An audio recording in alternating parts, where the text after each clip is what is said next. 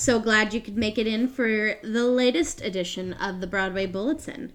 Andrew was excited about the last episode and raring to go. But I'm even more excited about this one, so let's go even faster. Up first, we saw a brilliant, and I mean brilliant, show at the Public Theater. The new musical, Suffs.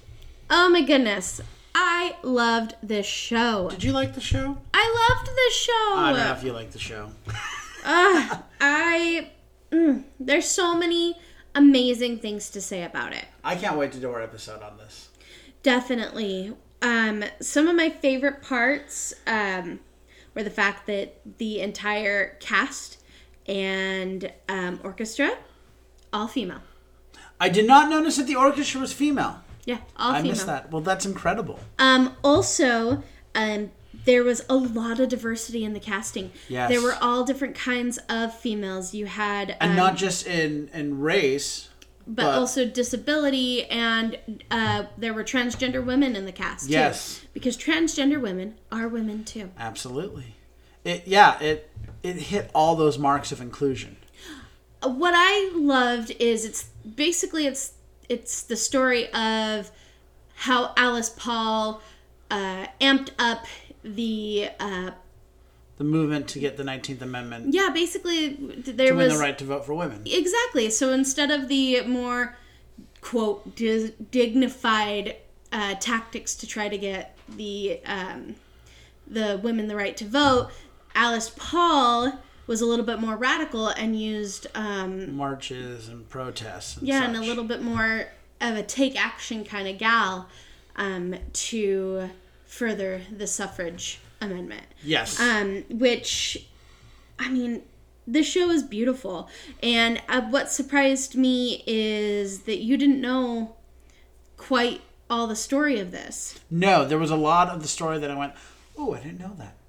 Oh, I didn't know that. Well, and I love that they also focused on the story of women of color as well. Because Yes. a lot of people who have just seen movies like Iron Jawed Angels don't know how much like people like Ida B. Wells really helped to not only further abolitionist movements, but also the suffrage movement. Right, but I also appreciate that they highlighted the fact that the 19th Amendment gave white women the power to vote, even though... It didn't specifically well, exclude. Well, but even though white women weren't the only ones marching and demanding the right to vote. Yeah. So a lot of women who fought for the right to vote didn't get the right to vote with the 19th Amendment. Mm-hmm. And so the 19th Amendment was a small victory in the long run. And so I appreciated that they didn't paint it like, it's just a huge victory for women. They were like, no, sometimes a victory is not a complete victory.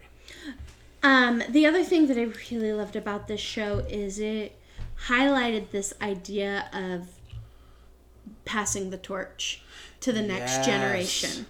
Yes. That the fight's never going to be over. In the beginning, we're led to believe that, hey, we're gonna end the fight. We're gonna end the fight. And when you get to the end of the show, you realize the fight's still going. So how are we gonna amp up and prepare the next generation for the next part of the fight? Right. Who do we choose to take the torch and lead it on? Yeah. No, I think you're hitting on all the right things. This is an important show that not only should be seen but should be taught. Mm-hmm. This is one of those shows that I'm like, absolutely, this needs to come to Broadway. I would love to see this come to Broadway. It's that good. I love the satirization of certain people. I love the melodramatic performance of certain things when they portrayed men. It was over the top, but I mean, not necessarily. The costumes were great. The wigs were great. Everything it hit all the marks for me. The other thing that I really loved also was, without saying it, but by doing it, you don't need a man. There were no men that were needed to do anything. The man, the only man, or the love story with the man in this show was Dudley, and he was submissive and he became one of the first male feminists that we see. And I love that, because in a lot of traditional musicals, there's always that love story on the side that, well, I have found a man now and I can't do this and this and this. The easiest way to put it is this musical passes the Bechdel test. Yes. And so I love that. Tickets for the show playing at the Public Theater are available through May 1st, 2022.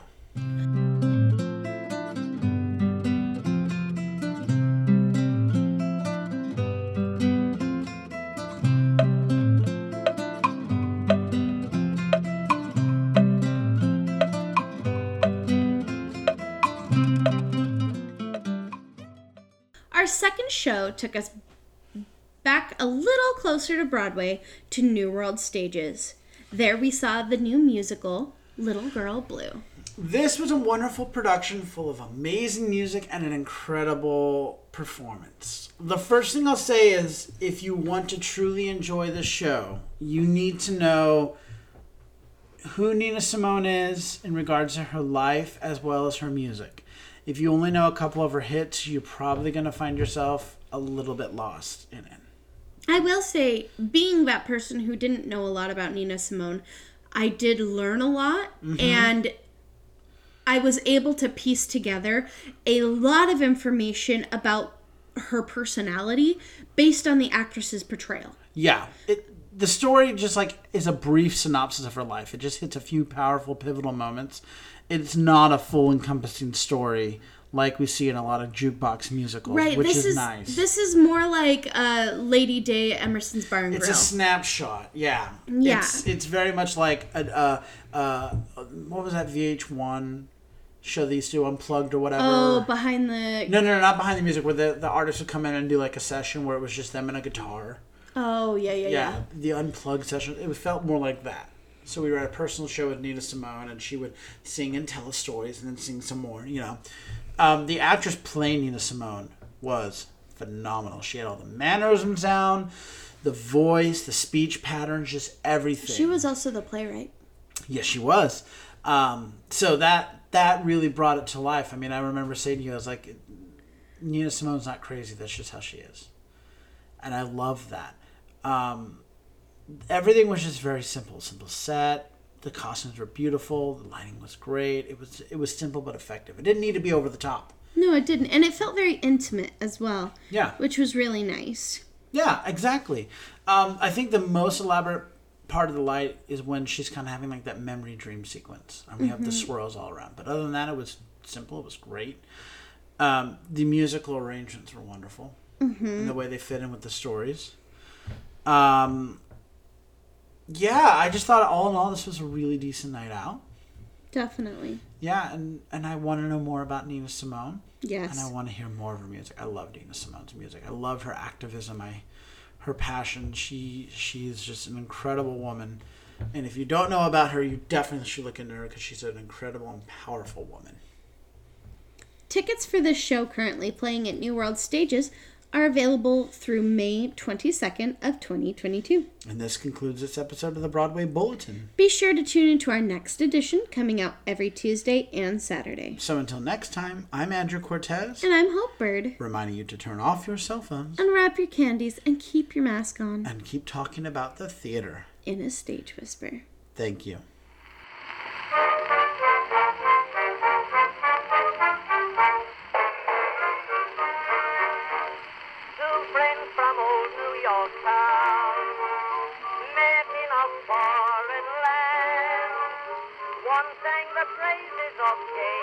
If you like what you hear, please leave a 5-star review, like, and subscribe. You can also find us on Facebook, Instagram, and Twitter at Stage Whisper Pod.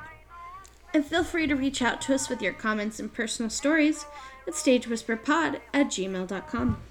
Our theme song is Booga Blue by U.S. Army Blues.